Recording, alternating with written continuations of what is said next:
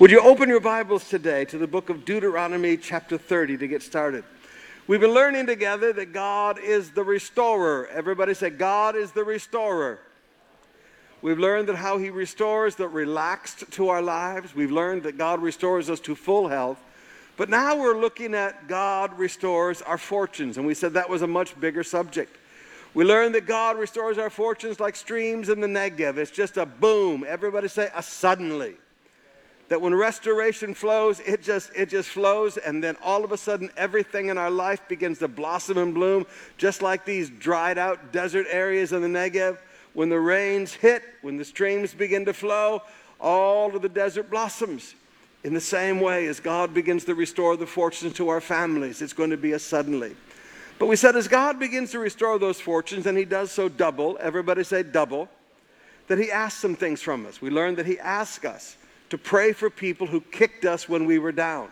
That He asks us to rebuild relationships with people, family and friends that, forgive us, just walked away from us in our hard times. And now that everything is wonderful and prosperous again, they come back around and they want to be nice to us. And He teaches us to rebuild relationships with those people. But then we also learn that He calls us to a place of repentance, that in hard times we don't want to be listening to sweet, sweet preaching that doesn't ever challenge us. We need to be listening to the type of sermons that challenge us for change. Everybody say repentance. Because in that repentance, we will find restoration. Now, I want to go on from there. It's going to take me a couple of weeks to get through this. I want to talk to you about the procession or the parade or the entourage of the return of fortunes. Now, restore to full health, that comes by itself. Restoring the relaxed condition to us, that comes by itself.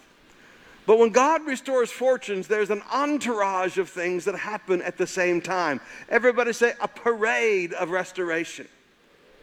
And it's not just a restoration of family finances and things. There's a variety of things that begin to happen in a season of restoration. First of all, I want us to look at the heart of God. In Deuteronomy 30, verse 3, then the Lord your God will restore your fortunes and have mercy on you. And have what? And have what? Jeremiah 33, verse 26, for I will restore their fortunes and will have mercy on them. Now, the restoration of fortunes flows from the mercy of God. What does it flow from? It does not come transported on judgment. It does not come transported on meritocracy. It comes transported on the mercy of God. Now, I belabor this point, brothers and sisters, because many of us, please forgive me, but let's be honest with ourselves.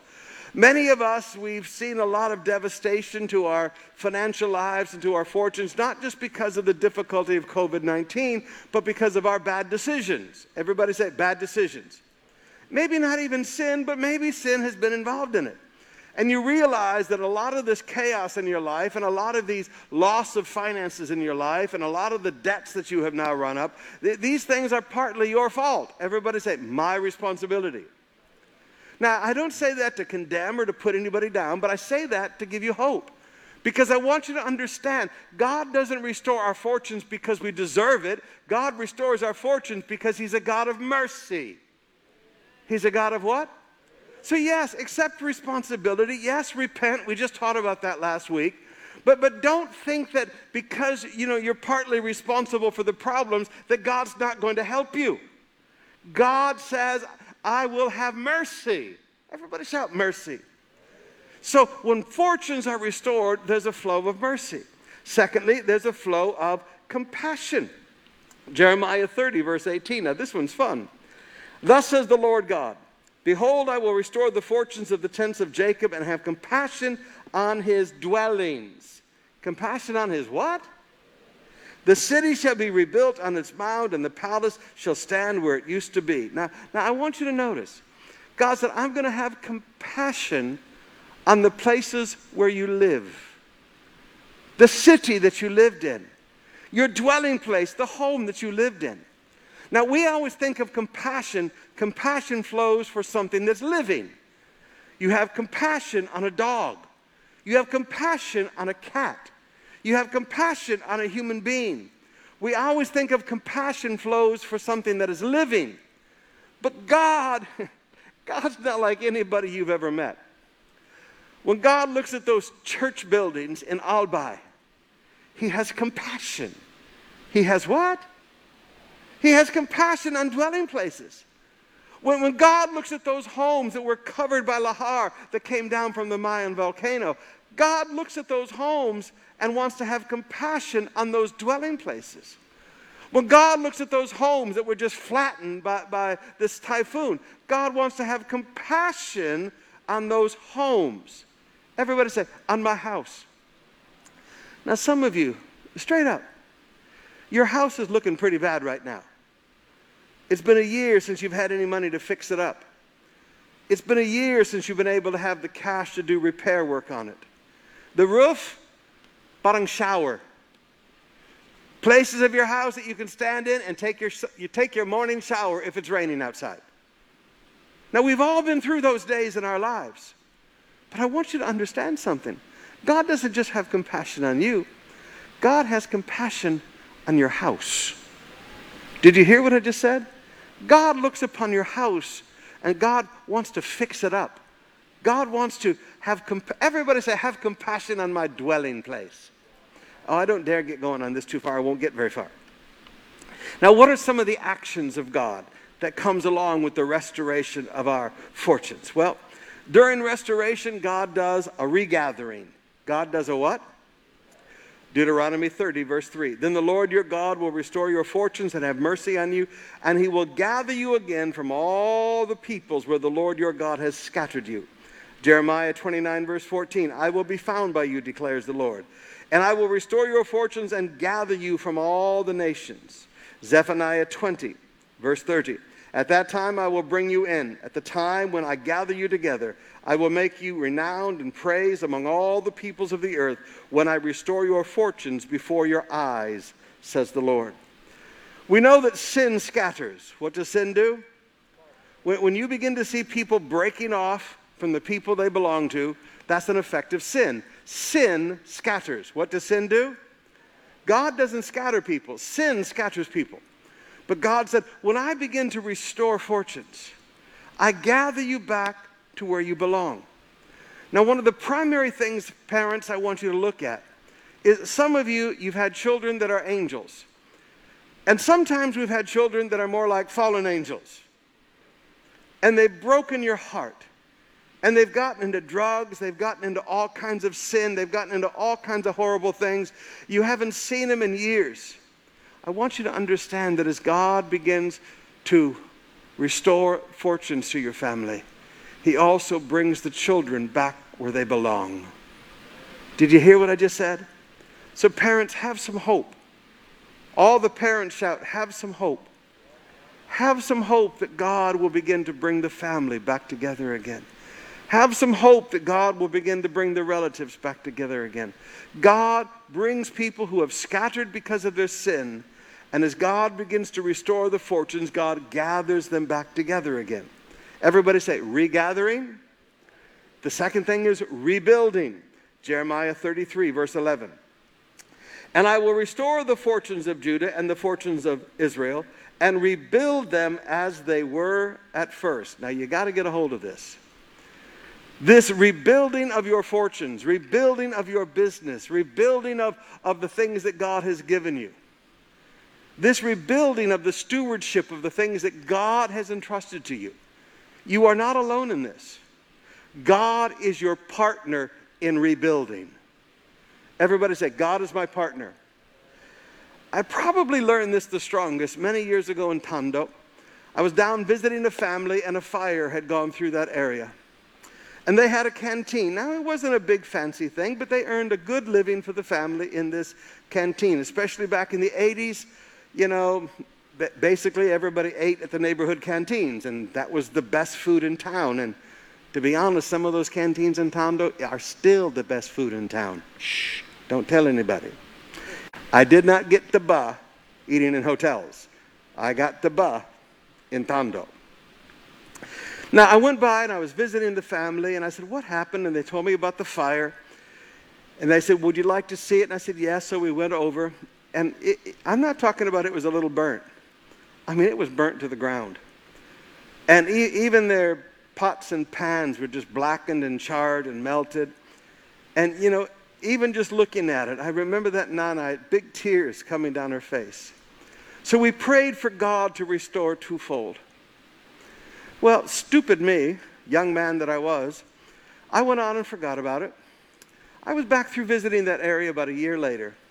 And as I was walking down the street, Pastor, I was visiting another family. Pastor, they had built a new canteen.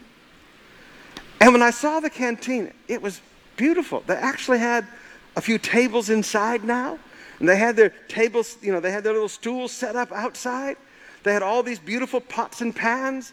They had several burners. They had a real refrigerator.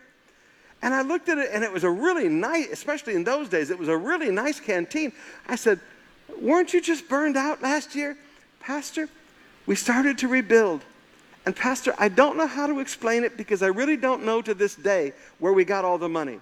Pastor, I sat down and tried to figure out where all the money came from, but I can't figure it out. But Pastor, look at what we have. She said, God is our partner. Everybody say, God is my partner. Now, you got to understand this. The rebuilding process that some of you, now again, some of you, this has not been a difficult, well, it's been an inconvenient year, but not a hard year. But for some of you, this has been a year of devastation. You have to understand, you're not alone in this. God is going to partner in the rebuilding. Now, let me give you one more. Zephaniah 3, verse 20. At that time when I bring you in, at the time when I gather together, I will make you renowned and praised among all the peoples of the earth, when I restore your fortunes before your eyes, declares the Lord. Now, some of you, this has been the most embarrassing year of your life. You have not been able to pay your bills, and you are an honest person, and you have always paid your bills. You were raised to pay your bills. And this year, this has been hard. Please, I understand. I remember back in the 80s when we were building this building. God, everything that could go wrong went wrong. I remember when we ordered these chairs that we're sitting in right now and the first turbo chiller. We have a new turbo chiller now, but the first turbo chiller. We ordered the chairs out of China and the turbo chiller out of Malaysia. And in those days, the contracts had to all be in US dollars because of the economic crisis. And like a week or two after we signed the papers, the peso went from like 24 to 1 to like 48 to 1. I said, Grabe God. I sat down in my office and cried. And I said, God, this isn't fair. They can't find you. They can only find me.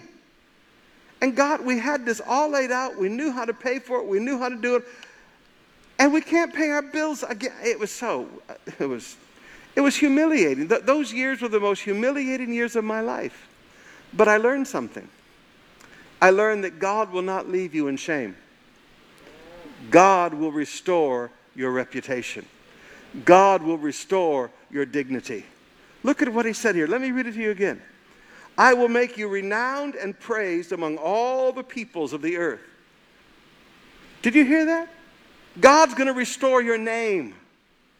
Everybody say, God will restore my name. When he restores fortunes, he doesn't just restore the financial part of those fortunes. He restores the dignity. He takes away the shame.